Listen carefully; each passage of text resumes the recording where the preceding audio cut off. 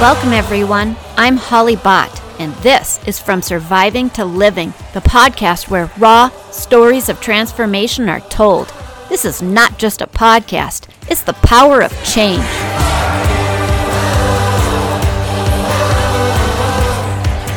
God is interested in you.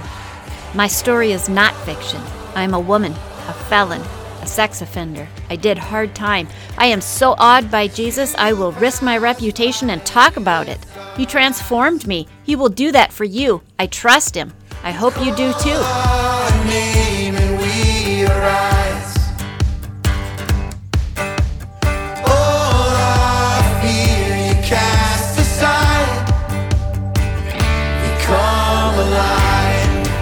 Are you hurting? Are you sick of just surviving? I was too. How does one really, truly live? God causes transformation. It is possible for everyone, thank God. I never saw it coming. Let me tell you how it happens. Get ready for your adventure of faith and life beyond bars. This is From Surviving to Living. Our future opens wide as you enter our life and call us friends.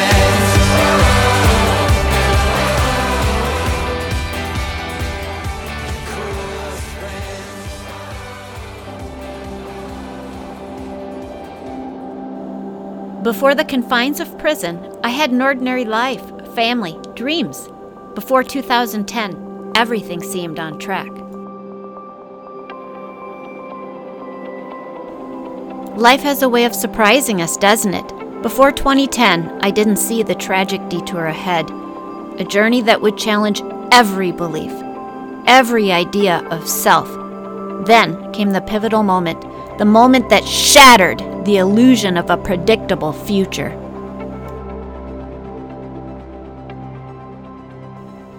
Prison, often seen as the end, became the canvas for a new life.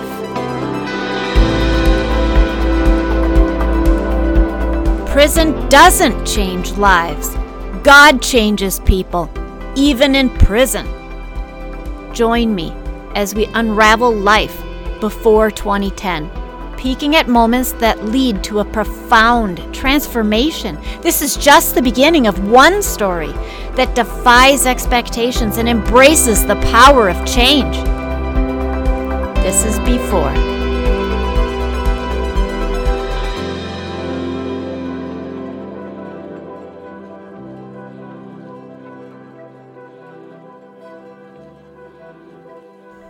Before my arrest at age 35 in 2010, I never thought about prison, jail, or the criminal justice system.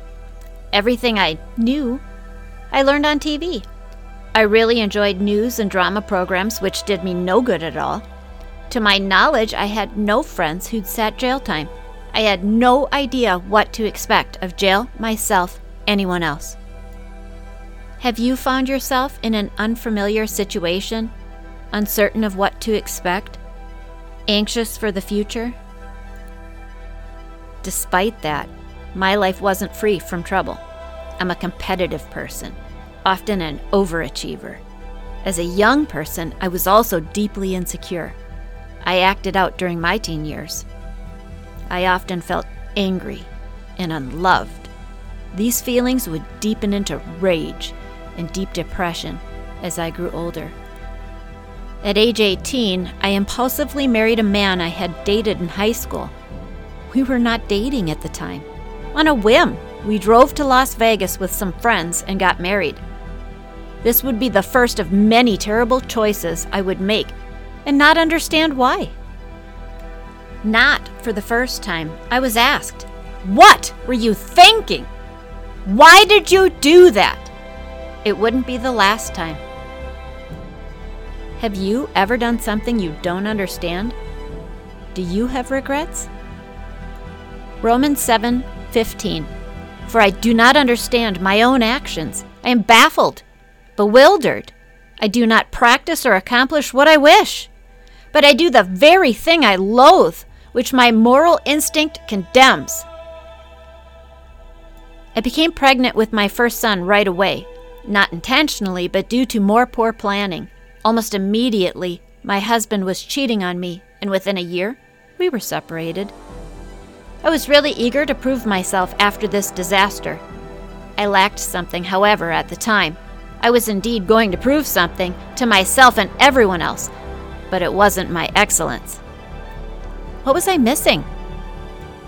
Listener, have you ever found yourself in a situation where you were unprepared or uncertain what to expect? Are you concerned about an uncertain future today? Can you relate to feeling conflicted emotions or pressures in your own life? Have you ever felt a similar drive to prove something to yourself or others? In your own life, have you experienced moments where external achievements or validations didn't fulfill your deeper needs? Can you think of instances in your own life where a lack of planning had significant repercussions? How did you navigate the aftermath?